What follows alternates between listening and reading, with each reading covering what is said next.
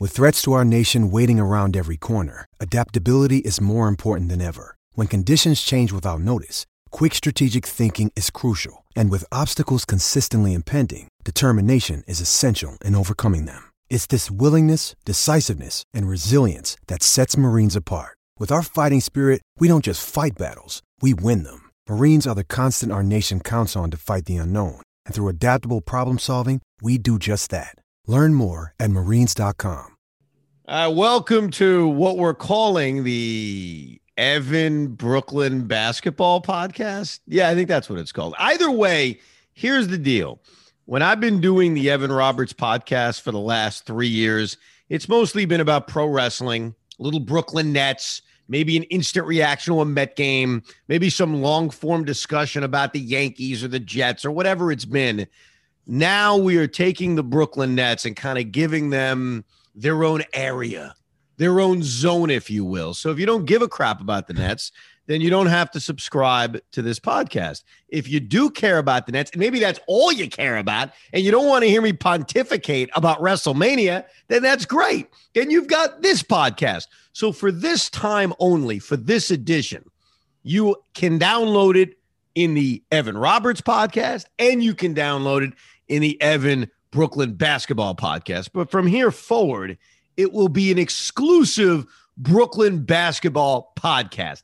I don't know if any of that crap makes sense, but it doesn't matter.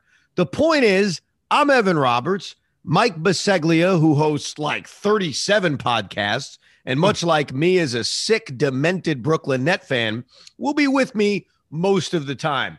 Let's cut the crap. Let's cut the pleasantries. We're going to start off by talking a little bit about the game that we are reacting to and a few of the other things affecting the Nets over the last few days. And we're recording this right after the Nets just got walloped by the Philadelphia 76ers. And here's the truth. Did you expect anything different tonight? No, not at all. You could not expect them to have any chance tonight. No Kyrie, no Kevin Durant, and they were exposed in the second half. And you just felt at some point that little surge was going to come. At the end of the second quarter, they took a little nice lead. They were playing well. And then the third quarter, whatever the timing was, 8-9 minutes into the quarter, it just hit. The barrage hit.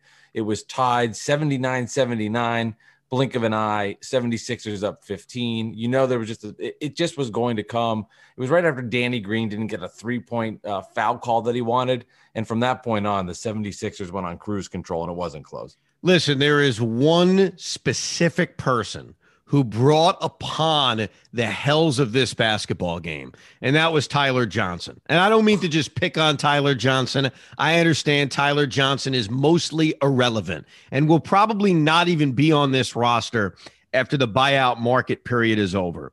But this was a tie game with about 5 minutes to go in the third quarter. And overall, they had played well. You know, James Harden was the ultimate playmaker. Landry Shamet was hitting shots. Joe Harris was playing well. TLC was playing quality basketball. Even Norvell Pell, when he got in the game, played well. And when Steve Nash subbed out TLC for Tyler Johnson at about the 5-minute mark of the third quarter, that was when Philly went on a 14-0 run. And I'm not even being a sarcastic dick. I'm being serious. The missed defensive assignments from Tyler Johnson was just unbelievable. And I know this team overall sucks defensively. I get it. Maybe it's not fair to pick on one guy, but that 3-minute stretch, and that really was the game. Like you said, I mean, before that, they were in it. That 3-minute stretch was the entire basketball game.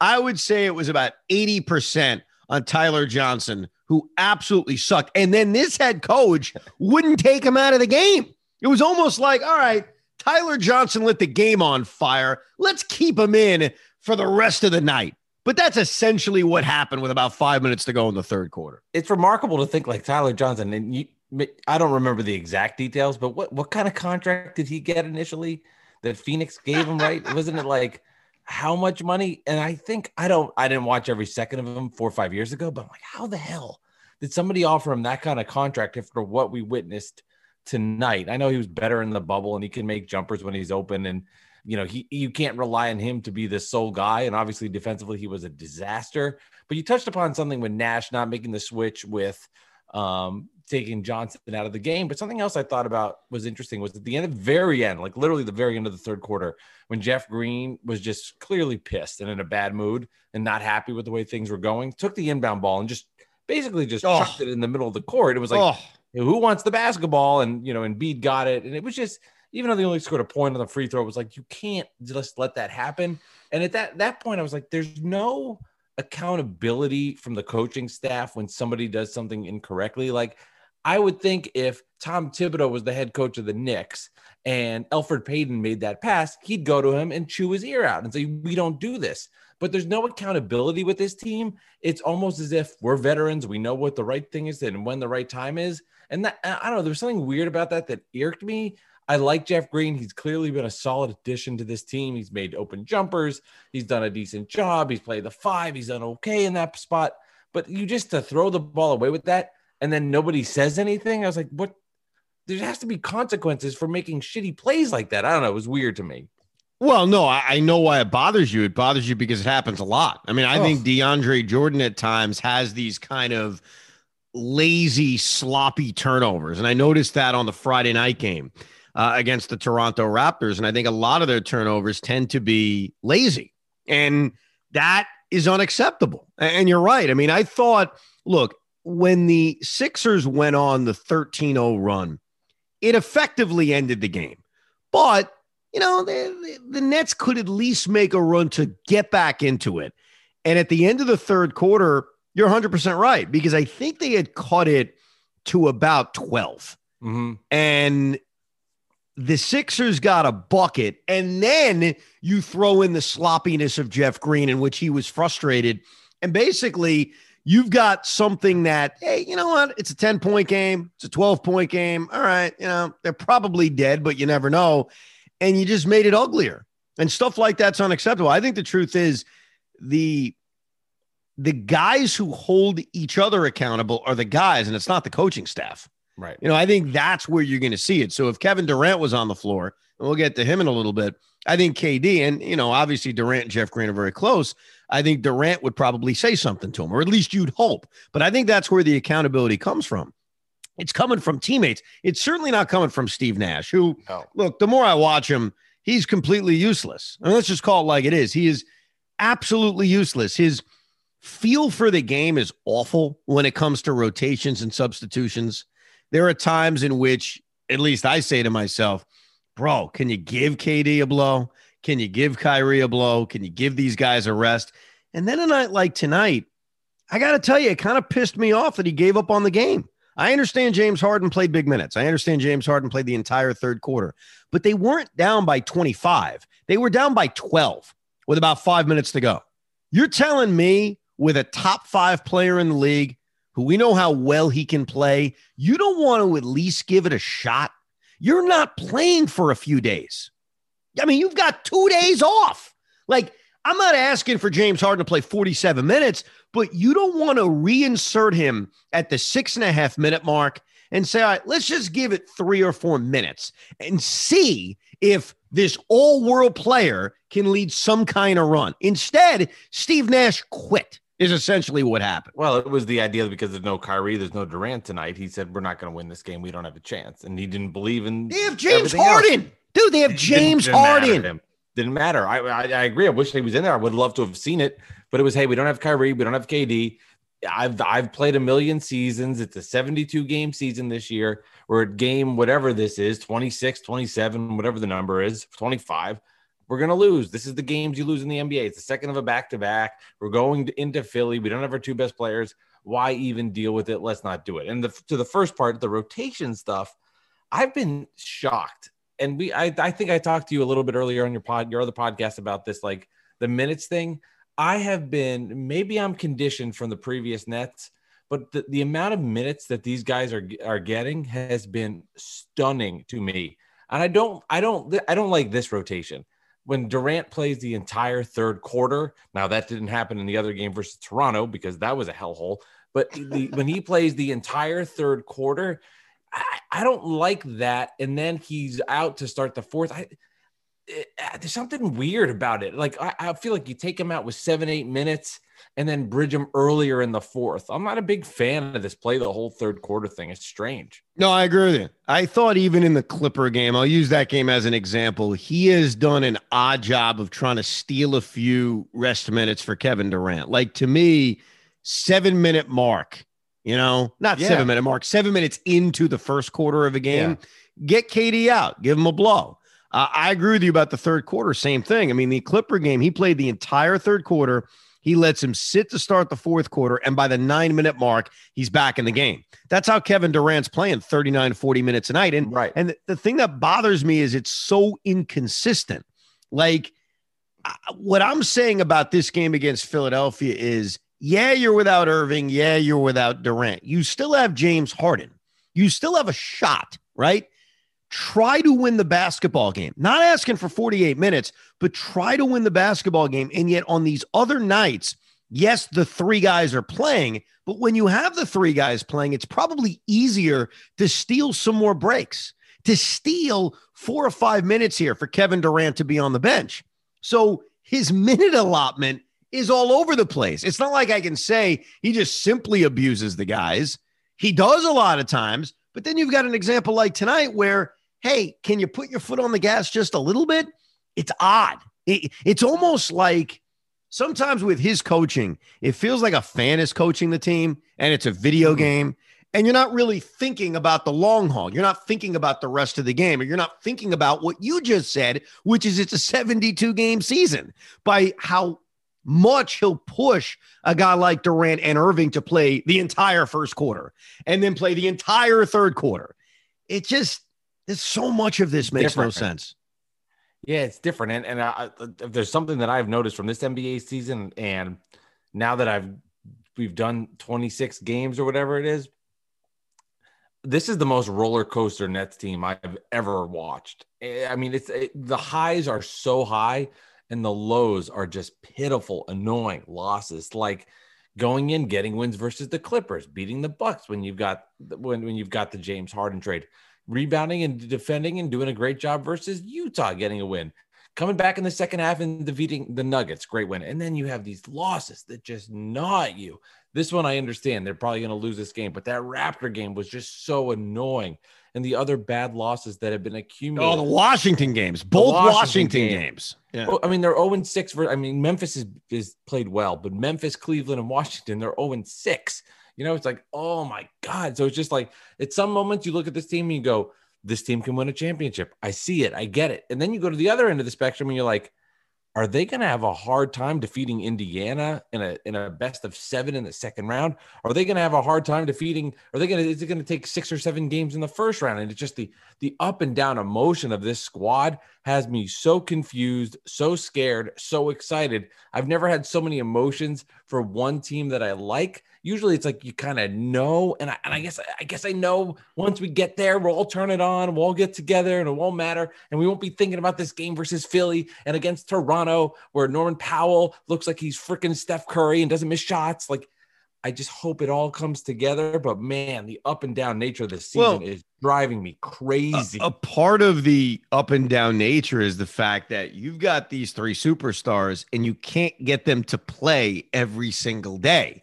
The COVID protocol situation with Kevin Durant on Friday night against the Raptors, Irving now with what appears to be a minor injury, but Harden missed a game last week.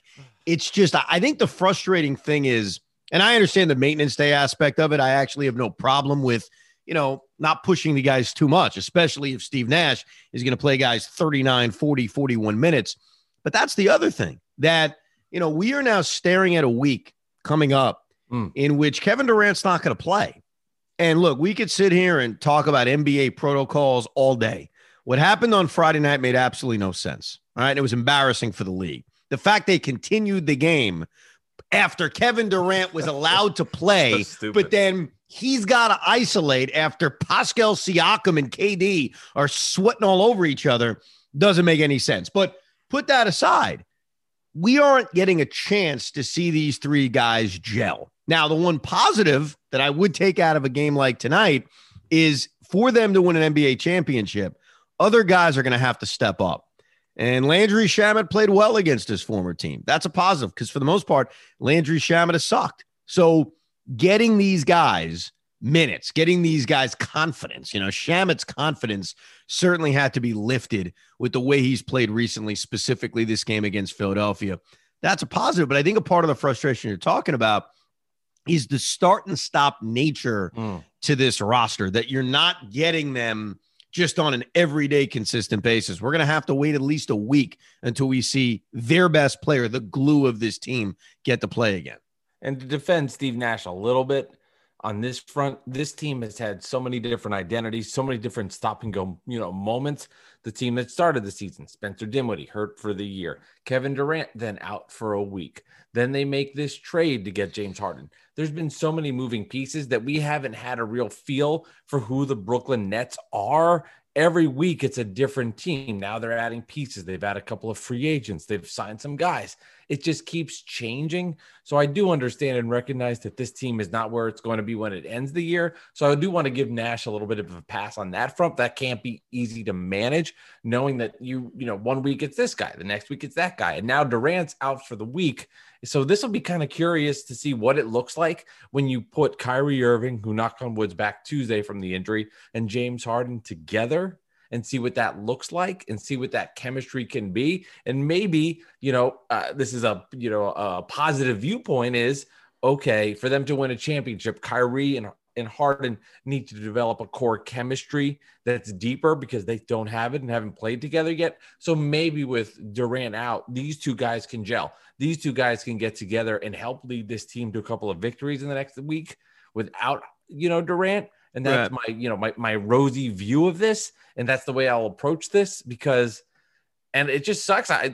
It's fun watching Kevin Durant play basketball. Oh, he's awesome. We're taken away for 7 days. How many games that is? Look, KD's been awesome. You want to cherish every time you see him on the floor, what he brings to this team defensively, what he brings from a leadership standpoint. I'm leaving out the obvious, which is that he's one of the most gifted offensive players we've ever seen. I know he fouled out, in the 17 or 18 minutes he played, but Norvel Pelle, well, he also supplies something that they so desperately need. He is that rim protector. I don't want to say he's that rim protector. I'll say he's a rim protector. And we've missed watching Jared Allen swat shots away, and Pelle had like 3 blocks in this game. He's got absolutely no offensive game. Okay, let's just get that out of the way, and that's okay. That's all right. Look, as long as he can catch lobs from James Harden, which eventually that will be a combination if Pelle gets to play. That's his only offensive game he needs. But he gave them something that we don't normally see. He gave them a presence on the glass, which was nice. I think he had 3 offensive rebounds. He blocked a bunch of shots. I know he committed a bunch of just ridiculous fouls to be expected. His first 10 seconds or whatever. I think he had 2 in his first minute, but whatever. That's fine. He fouled out of this game. I'm not going to put the guy in the Hall of Fame. I'm just going to say we saw something from Norvel Pelle, and that's nice moving forward. So I would hope that as the games continue, we get to see a little bit more of Norvel Pelle before they eventually bring in whatever real big they bring in, the dream being Andre Drummond. Yeah, no, he looked good. He had the 3 blocks. He did have a couple of bad offensive fouls early in that when he came into the game. You referenced the 2 quick fouls, but I like what I saw from him. He had some block shots. He was aggressive, and you're right. He is everything that they lack, that they don't have, just a big body. And I do think DeAndre Jordan, and maybe this was the Raptor game, they've all blended together at this point, but I think DeAndre Jordan had a block, and I thought to myself, is this the first block from a big since Jared Allen? There's been like no block shots. And I saw that, and it did cross my mind. And the evolution of DeAndre Jordan this season has been so strange, from like starting over Jared Allen, which clearly was a disaster and a mistake, to then coming off the bench, to then being a backup, to not playing in the fourth quarter, to being a backup, to then having kind of good chemistry with James Harden on these lob passes. Some lob passes are too high. Some he can't get. DeAndre Jordan, I what frustrates me about him, Evan, is there's times where, and you referenced this earlier in the episode here on the podcast, there's times where it looks like he's just not trying, throwing bad turnovers, getting a rebound, turning the ball back over. And it's like, come on, focus. He's been frustrating. The center position's been frustrating. And I just keep counting the days until they can get somebody inside. I mean, you hit on it. But if Andre Drummond's there and he can just get the gobble up rebounds, think about how many games these offensive rebounds, the Raptor game sticks out more than anything, but it's like, offensive rebound, Norman Powell 3, offensive rebound, Kyle Lowry 3. It's like, painful. Those are games. If you have somebody in there that can just control the glass, that's a 5 or 6 point swing. And those are wins. That's the killer, man. That's the killer. So this loss to Philadelphia was the first time we got to experience James Harden and no one else. I actually broke this down. I broke down the Nets record when it's the big three, when it's KD, Kyrie, the original plan, when it's KD, Harden, when it's Kyrie, Harden, when it's just Kyrie, when it's just KD, when it's just Harden, and when it's nobody. All right. Boy. Let's hear it. So what I'll do is I'll tell you the amount of games they've played, and then you tell me what you think their record is in those situations. Really fun. This is such a geek net thing, and I'm into it. Let's go. There you go. All right, let's start off with nobody. They have played 3 games with none of the big three. How do you think they've fared? Well, I know they had the win versus Philly. That's right. I remember that one. That's right. Then I'm going to say the other 3. I'll split the other 2. So 2-1. No, 1 and 2. You're right about the Philly game, but both Memphis Grizzlies losses. The Memphis games. Yep. Both of them were without anybody. So they're 1 and 2 with nobody. James Harden's easy. They're now 0 and 1. Just Kevin Durant, they have played 3 games. Well, I know the Knick one. That one stands out right away. That was a W.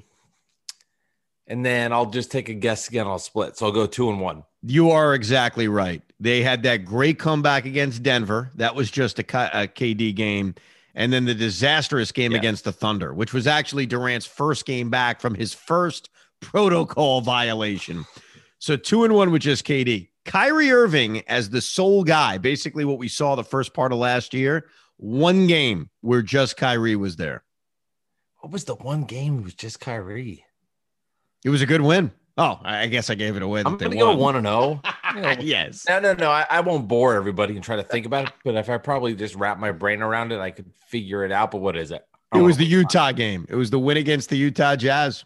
And that was the only game, and they won. Kyrie and James Harden. They only had 1 game just of Kyrie and James Harden. The Cleveland loss. Correct. That was the second game of the Cleveland series, and it was the first of a back-to-back, which I appreciated because the next day, the second of the back-to-back was the one Nets game I've been to in the last year. I was able to go there as a media member, so I was happy for that.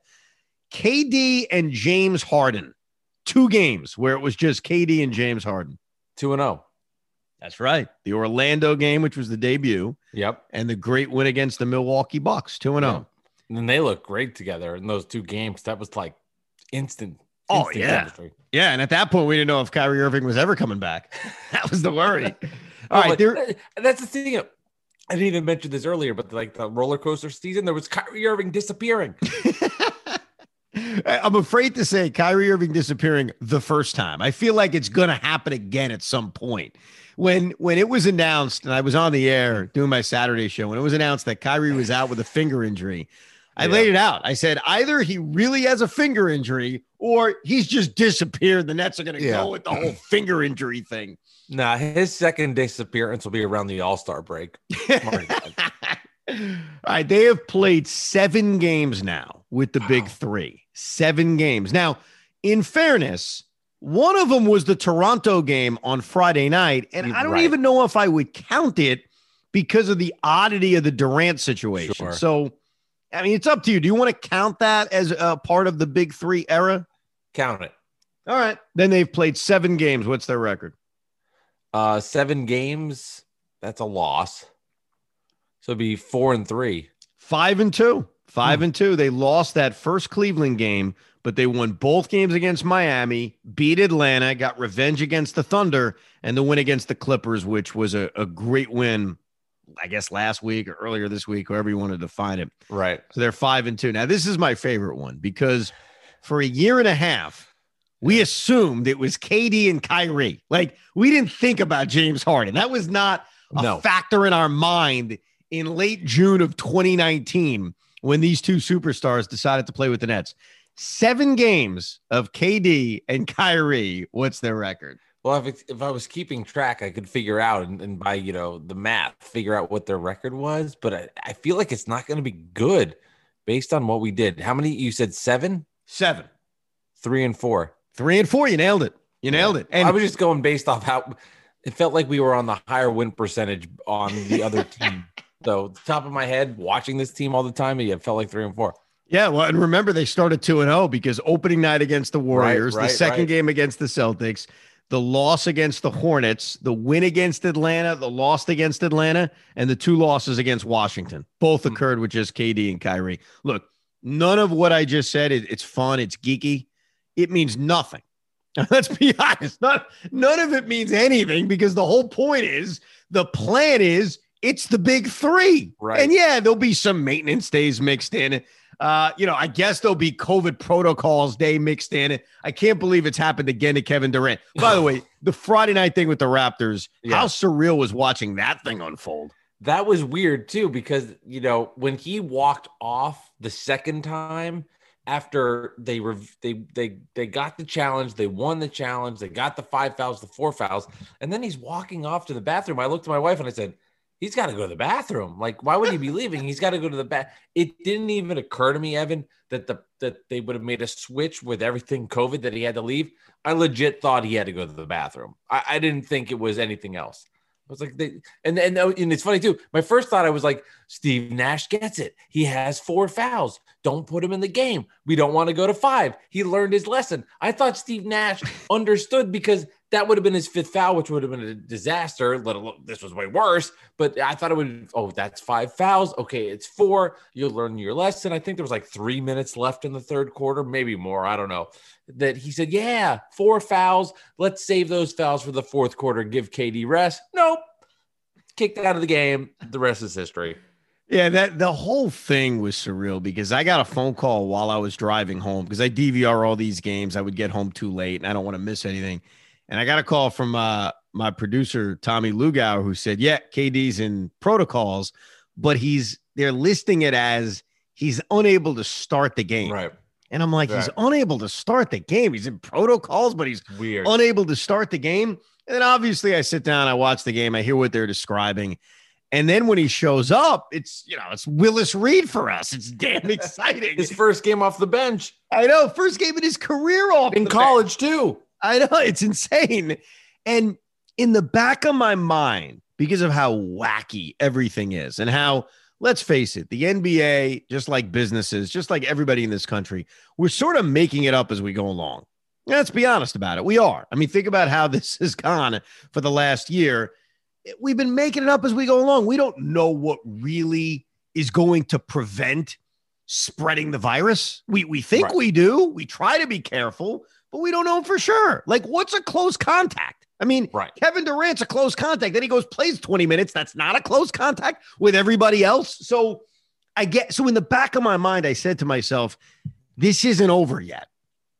But I wasn't expecting him to come out of the game. And when he disappeared, because remember, it was right after the Nash challenge. Because Durant he was called for his 5th foul. Nash challenged it. It was overturned. And then Kevin was gone.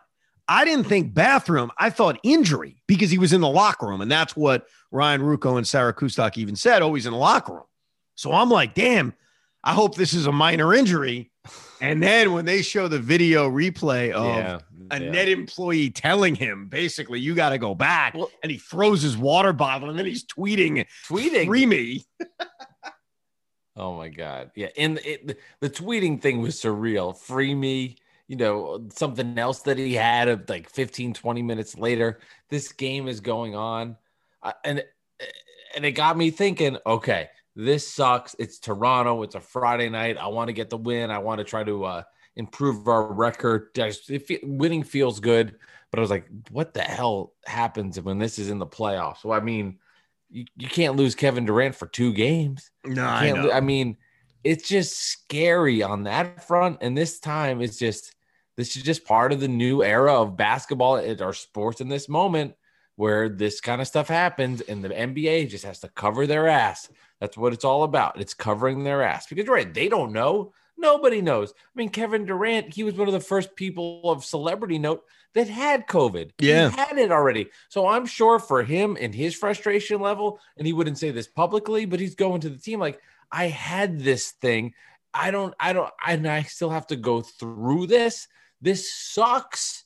And I the frustration's there. Oh, no doubt. And I think he's still testing positive for the antibodies. So he can't even get the virus. And yet he's going to go through these protocols for a week. So it means the Tuesday game in Detroit, no Kevin Durant. And by the way, the Tuesday game in Detroit, they better win that game. Now, I don't give a damn who's playing. You're playing the lousy Detroit Pistons.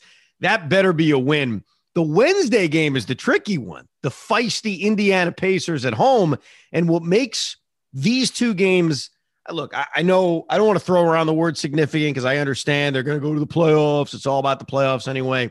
But they do have a very long road trip coming up after they play Indiana, which starts off, I guess, with the Kevin Durant return game, which is in Golden State or in San Francisco against the Warriors on national TV. So I'm sure the NBA will make sure that he's cleared out of the protocols in time for Saturday night against the Golden State Warriors. Oh, you better believe he's going to be there. I mean, there's going to be the fan thing makes that not nearly as fun as it should be. Although I would think that those fans would respect and be thankful for what he did because he was simply brilliant and helped it lead them to a couple of championships and maybe more if he didn't get hurt. But you're right. I mean, he'll be there for that game. And it's just disappointing because before the season started, I was okay with the fact that he's going to have maintenance days. He's going to have rest days. This is Kevin Durant coming off this injury, this Achilles injury. Of course he is. But the fact that he's missing all these games based on this has been completely and utterly frustrating. And then also bringing back earlier when we're talking about the minutes thing, he's playing this many minutes a game. He's leading the league in minutes or whatever it is. But then when you look at like where he is in total minutes, I think he was like 60th, and now he's going to drop even further if he's going to miss a couple of games. It's when he plays, it's nonstop action on the court, but he's missing all of these games, so his total minutes isn't where it should be as a whole because of all these bizarre factors that have come into this season, which has just been wild for Kevin Durant. And by the way, if we're going to assume that the Nets were going to continue to be very careful about back-to-back nights, the Friday game against Toronto, which he missed half of, the Saturday game against Philly, back-to-back. So maybe he was going to miss one of them. Coming up this week, Tuesday in Detroit, Wednesday at home against Indiana, back-to-back. He may have missed one of those games. So if you really want to make yourself feel better, he was going to miss a few of these games anyway. And I'm really curious because they play a lot in a short period of time coming up on this West Coast trip. It starts off on a Saturday night in San Francisco. Then they go back-to-back Monday in Sacramento, Tuesday in Phoenix. Thursday is the big game, the game I think we're most excited about because it's the LA Lakers. So they've got some more back-to-back opportunities, but because he had missed a week, I assume they'll say, F it, we just want him to get out there and get some minutes in because like I've always said, and we talked about at the beginning, it's important for these guys to develop chemistry and not just the big three, but to win an NBA championship, it can't just be 3 guys. It's going to have to be 8 or 9 guys. So even just developing chemistry with some of his other teammates, because he's not a longtime teammate of Timofey Luwawu-Cabarrot. You know, he may be buddies with DeAndre Jordan. He's not a longtime teammate of DeAndre Jordan. He's not a longtime teammate of a lot of these guys. So the experience of playing together, not just the stars, continues to be really important. I think that's where a lot of the frustration is for me and you. Yeah, we want to see wins. I mean, we've been waiting for a year like this for a long time. And ideally we wanted to see them go 60-12. I mean, that was the fantasy. And I still get annoyed, you know, after every single loss, but more than that, it's really about these guys playing together. And think about the early season criticism of the Nets. Oh, you're resting these guys. You're resting Durant.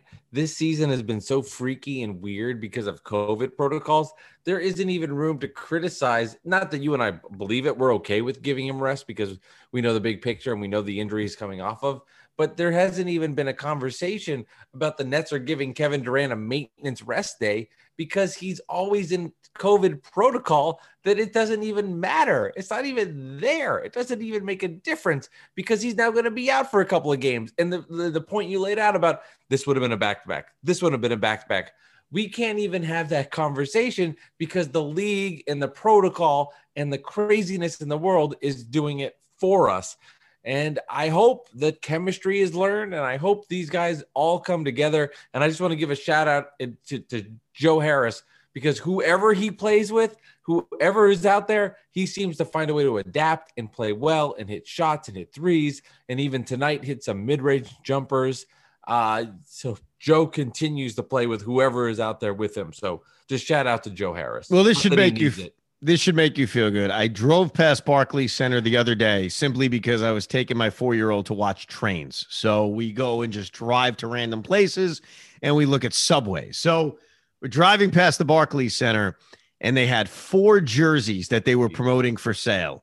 Kevin Durant, Kyrie Irving, James Harden, and Joe Harris. So you got to love that. Even to add on to that, when they're doing now their all-star promotion, like vote for the all-stars, it's 4 guys. It's the 3, and then it's Joe Harris. He's been lumped in as the 4th guy. Vote Joe into the all-star game, which might be a stretch. Yeah. Yes. But I love you, Joe. It's all right. So we will try on a weekly basis. We will post for the Evan Brooklyn Basketball Podcast on Sunday nights, and we'll mix in some instant reactions when deemed necessary. So if you want to subscribe to hear this, subscribe at Evan's Brooklyn Basketball Podcast, wherever you get your podcasts. And the Evan Roberts Podcast will have all sorts of other crap, essentially. Bisaglia, thank you. Of course, you can follow Mike at, what the hell's your Twitter account again? Mike Delivers Pod. That's it. There you go. Beautiful. Thanks for listening to the, I guess, technically first edition of the Brooklyn Basketball Podcast.